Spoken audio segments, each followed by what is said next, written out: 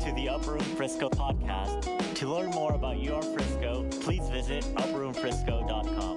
Guys, Scripture is full of stories of people getting in bondage or enslaved or in exile or whatever, and then deliverance or freedom coming, whether it was exile itself or when Israel was enslaved by Egypt and delivered through Moses, or Joseph sold into slavery and ending up in the palace, or all the times, throughout the Judges when Israel would, rebel against the Lord, fall away, worship false gods, and come into subjection, like they were ruled by foreign enemies.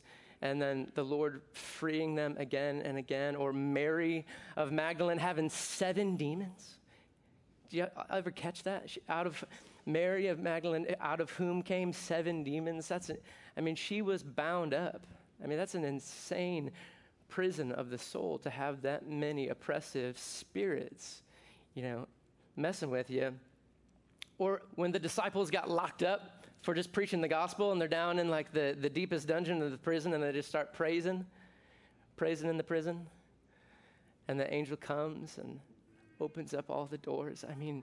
Just over and over again, we see these incredible pictures of people coming into bondage and then the Lord showing up and freeing them. Or maybe it was humanity, all of humanity bound up by our distrust of the Father, and Jesus coming and beautifully undoing that.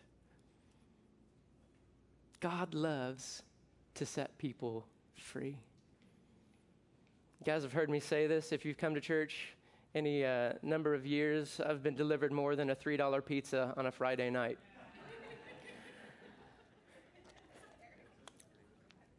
We love freedom. William Wallace, of course, sparked the revolution where Scotland would eventually free itself from oppressive rule. What a great movie. I don't run into many people who don't have Braveheart on one of their, on their top 10 list. You know what I mean? If that's not you, it's okay. I still love you. We can't all be right about life, but we can still be friends. Men don't follow titles. They follow courage.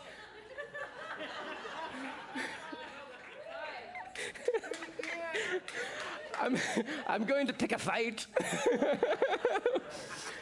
To all of these Scottish people listening to this podcast, I apologize for that horrible accent. But how about the Declaration of Independence? Us, saying that we have decided that as a nation we are going to free ourselves from the oppressive rule. England had a few bad spots in history, didn't they? God bless England. England has brought amazing things, but so far we covered Scotland and the U.S., and England was, Lord, thank you for our brothers and sisters across the ocean. But the Declaration of Independence obviously was insanely important because we're saying that we can't bear up underneath this oppression anymore. And then what happened? A war, which is often what happens in our own life when we declare, I am not going to put up with this anymore. Hope and joy come, but you have thrown down a gauntlet and a fight is about to begin, and you're going to see the Lord deliver you. Or the Emancipation Proclamation stating that all enslaved people shall be free. What an amazing document. It took about 2.5 years before it came to fruition, where the freeing of all the slaves happened. And just this year, 2021, Juneteenth, which is, June 19th is when we celebrate the freeing of all slaves. It's when troops actually arrived on the shores of Galveston, Texas, to ensure the freeing of all slaves, and that's why we have Juneteenth. And just this year, it's become a national holiday. Amen and hallelujah.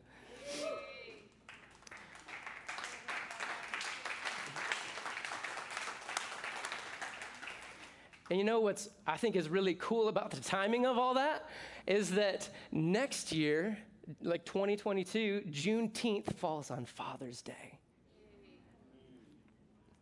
which I believe is like the father, like putting his stamp saying, I want all my kids free.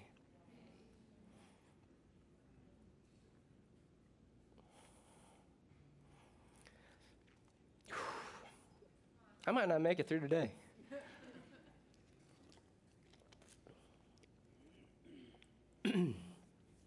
Or women's suffrage, you know, the women's movement to give women a voice and to end the subjugation of women in our nation. You know, for all of our faults, we as a culture, we are obsessed with freedom.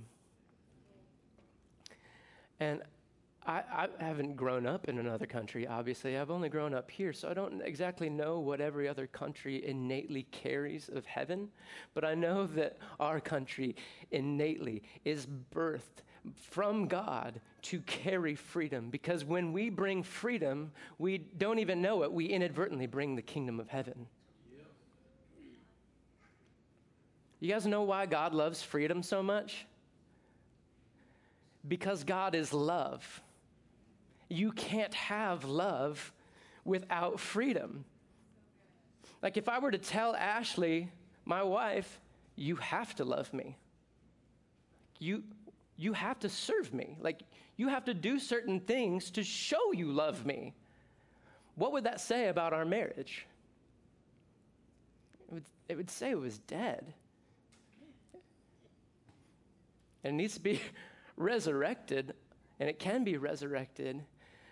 But I don't want my wife to serve me like a robot. I want her to freely, joyfully just love me no matter what, in sickness and in health, in thickness and in health. Like, I want her, no, come what may, like, it's not just obligation and duty. She is compelled by love to do things for me and me for her, right, babe?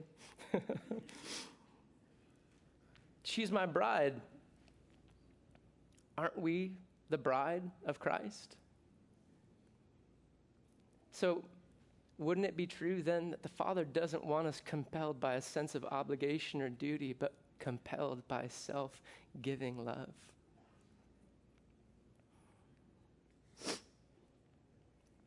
And I don't want my kids to obey me just because they fear me or fear the consequences. Ashley and I, we want our kids to obey us at their core because they want to steward their friendship with us. We don't want them to, they don't want to damage their friendship, their relationship with us. And so we have to give them freedom. Because if we just make them do what we want them to do all the time, then when they are 18 and out of the house, then they no longer have us bringing the consequences into their life. And they're going to really experience what it's like to give full vent to all of the desires that were pent up in them. I know that's what happened to me when I turned 18. Even though I have amazing parents that raised me in the Lord, I just rebelled so hard because I had a religious spirit in my life. The only reason I obeyed God is because I feared something. And aren't we God's kids? So he wants us obeying in a place of freedom because we are madly in love with him. The more freedom you have, the more God's Spirit has touched your life. I listened to a preacher recently. He's an author. I wouldn't even call him a preacher, but he had a horrible, moral failure in his life. He cheated on his wife, had an emotional and physical affair. But he had hid, ever since he was a child, he had suffered sexual abuse. And so shame and addiction were in his life. It manifested in a horrible way in his marriage. and they decided that they would fight to stay together, even though it was ugly and messy. And he says that 11 years in to walking through his brokenness with the Lord, he knew God had freed him because he was the same person in every room that he walked into.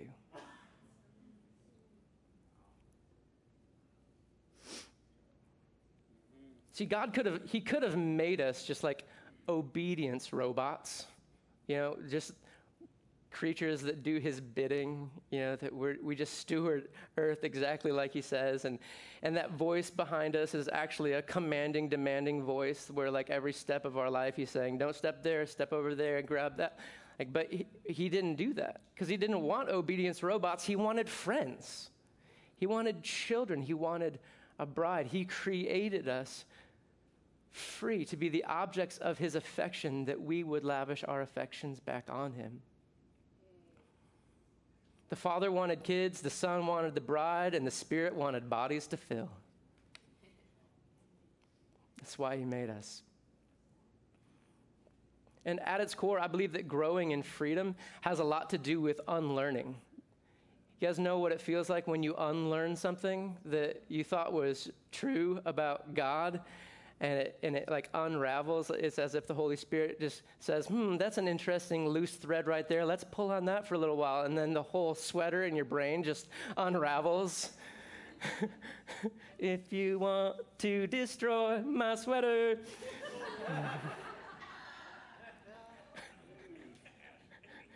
Holy Spirit, grab the thread right now.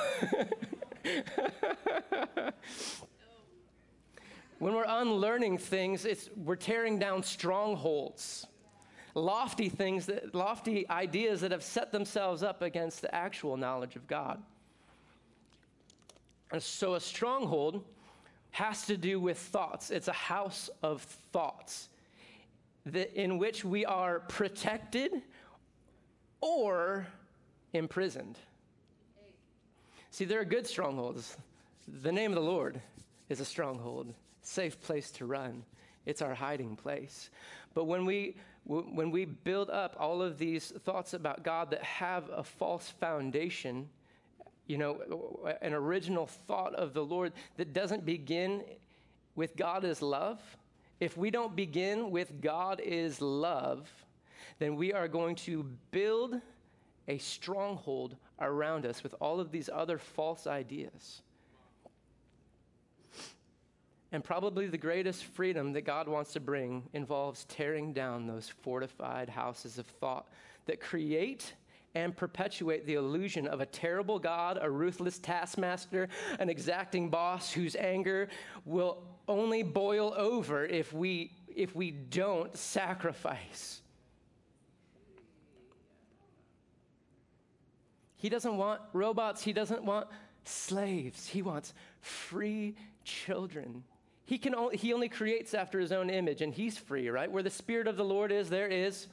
He created us in his own image. Therefore, we are free.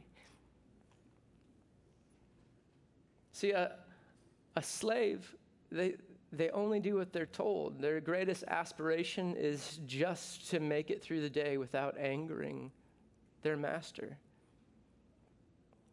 God doesn't want that for any of us. We know this is true because he gave us our own will. Even Jesus had a will that was separate from the Father, completely submitted to the Father, but separate from the Father. We can choose not to obey. We can choose not to love. It's not love if you can't choose to not love. Jesus says it like this in John 15:15. No longer do I call you slaves, for a slave doesn't know what his master is doing, but I've called you friends, for the things that I've heard from my Father I've made known to you. And then Galatians 5:1 says it like this. It's for freedom that Christ has set you free. Stand firm then, and don't let yourselves be burdened again by a yoke of slavery. And Paul goes on to identify that slavery as trying to please God by adhering to the law. And it's the same thing that he says in 2 Corinthians 3. This is Paul again saying, To this day, a veil remains when the old covenant is read.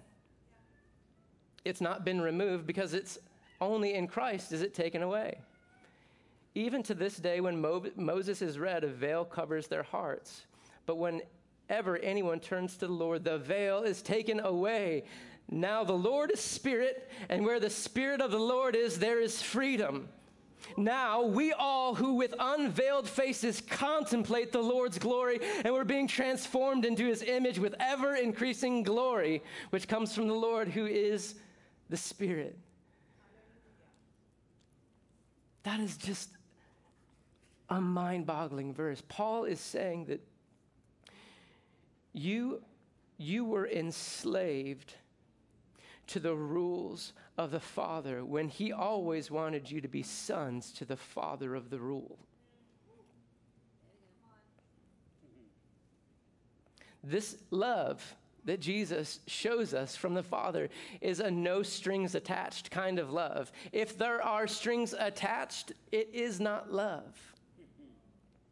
He would walk around like healing people or delivering them and just say something like, well, go enjoy your life free of sin now, Lord. Go and sin no more. He didn't like sit them down and say, make sure you use this freedom right, okay? Make sure you use this healing right. You know, this is just the start, and you're going to have to do this and this and that to show me that I didn't make a mistake in healing you.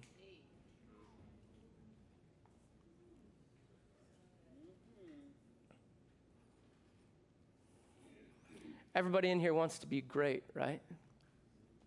It's a God-given desire. He's great, and we want to be like him. Therefore, we're made to be great. When the disciples were arguing about who would be the greatest, Jesus didn't rebuke them. He said, if you want to be the greatest, here's the path. Become like this little child. Actually endorsing their desire to be great and showing them how to do it. But no athlete, like the GOAT, the greatest of all time, no athlete becomes the greatest of all time because of fear. Michael Jordan or anyone else that you want to argue is greater than Michael Jordan at basketball didn't get to that level because they feared failure or feared punishment or feared letting people down, or feared letting the coach down. He got there because of a love for the game. Fear of failure or fear of looking dumb wouldn't propel an athlete when no one is looking. When it's raining and cold outside and it's hard to wake up for practice, it's a love for the game. We're called to run this race, but we'll never do it unless we love the game. We're called to serve the Lord. We'll never do it unless we love him.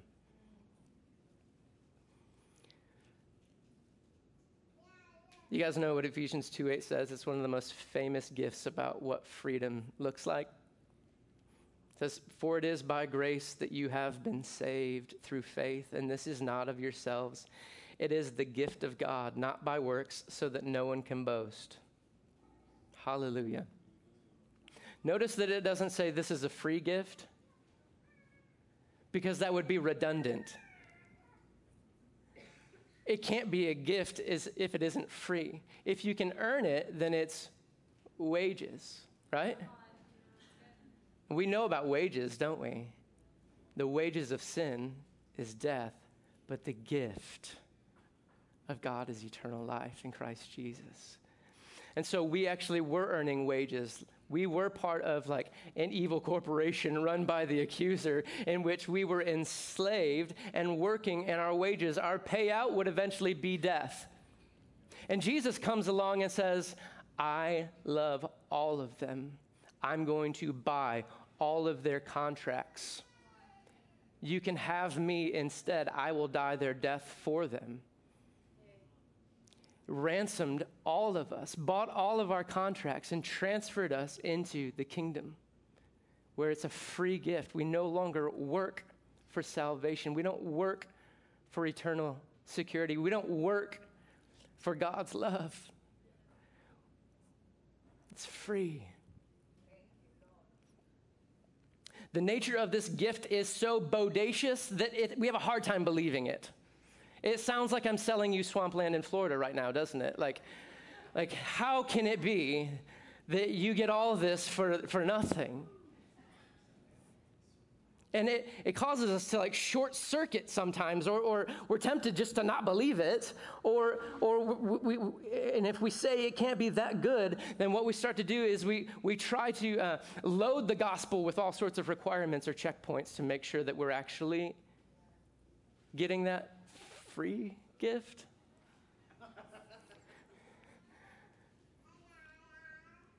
Ashley and I, a long time ago, we were intercessory missionaries, which meant that we prayed for revival. We ministered to the heart of God, and it also meant that we raised funds to supplement our income so that we could spend as much time as possible in the house of prayer. This is a long time ago. We were super broke, and it, you know how like when you guys probably all know this, when you're broke for a while and then the bills start stacking up. You're not like super broke until like you get to the end of the month and there's like 10 bills you can't make. Well, it's kind of like one of those moments where we just couldn't. There was no hope.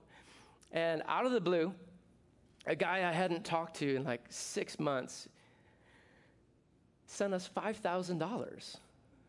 And we're like, Jesus, you're so good. Thank you, Lord. And and it was weird because I didn't reach out to him. He was just a kingdom-minded, wealthy dude. I really liked the guy before. Like we were acquaintances and heading towards friendship. I liked being around him. After he gave us $5,000, I thought the world of him. Like this guy hung the moon. He's awesome. And and the next time I saw him, I was awkward.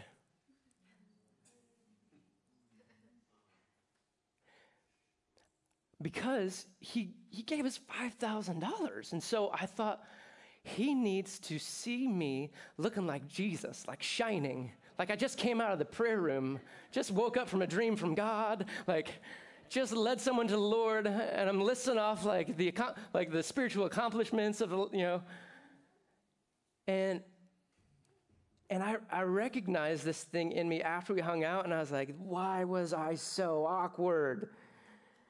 And I started to basically think, well, I guess he doesn't want to hang out with me if I act like that. We're not going to be friends.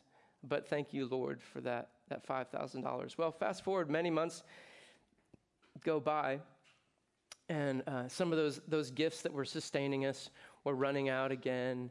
And I was grieving that I had messed up that friendship with that guy, because I was also hoping that he would continue to support us. Honest talk, right? Well, the Lord met me in that moment, and he said, your friend is feeling the sorrow that I feel when people look at the great gift I've given them and use it to keep themselves out of friendship with me.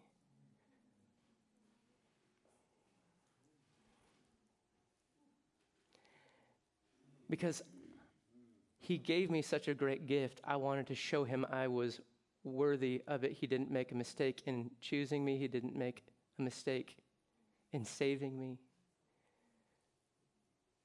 Is this hitting home for anyone?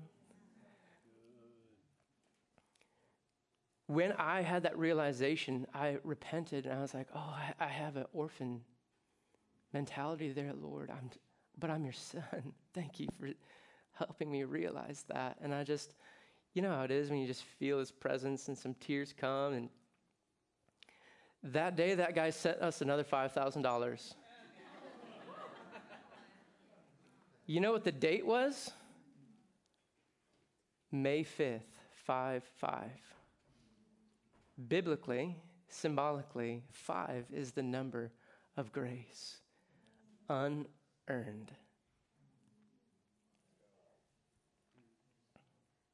What father wants to hear his son say, I'm going to be the best boy ever and prove to you that you didn't make a mistake in having me?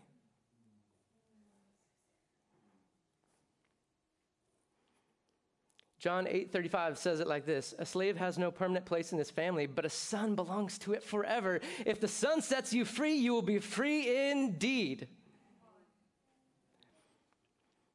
See, servants, slaves, they fear their master's disapproval. But sons, there is no fear in love. Fear has to do with punishment. This is 1 John. God is love. There's no fear in love. We have nothing to fear of our Father. We can run to him with confidence, just like Jesus showed us that we can.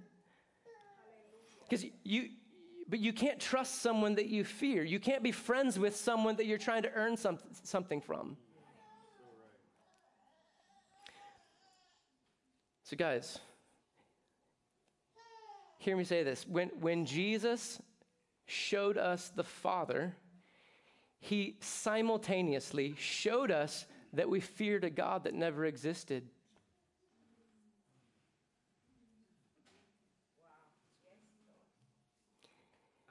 It was a distorted caricature of our real Father, a far cry from our good Father, the lover of our souls, our good shepherd.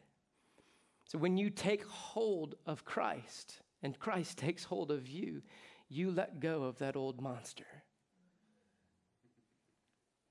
Guys, if that God took on flesh, he would be terrifying. The God that we used to believe in, the harsh, exacting taskmaster who can only be appeased if we sacrifice rightly, if he manifested, he would be terrifying.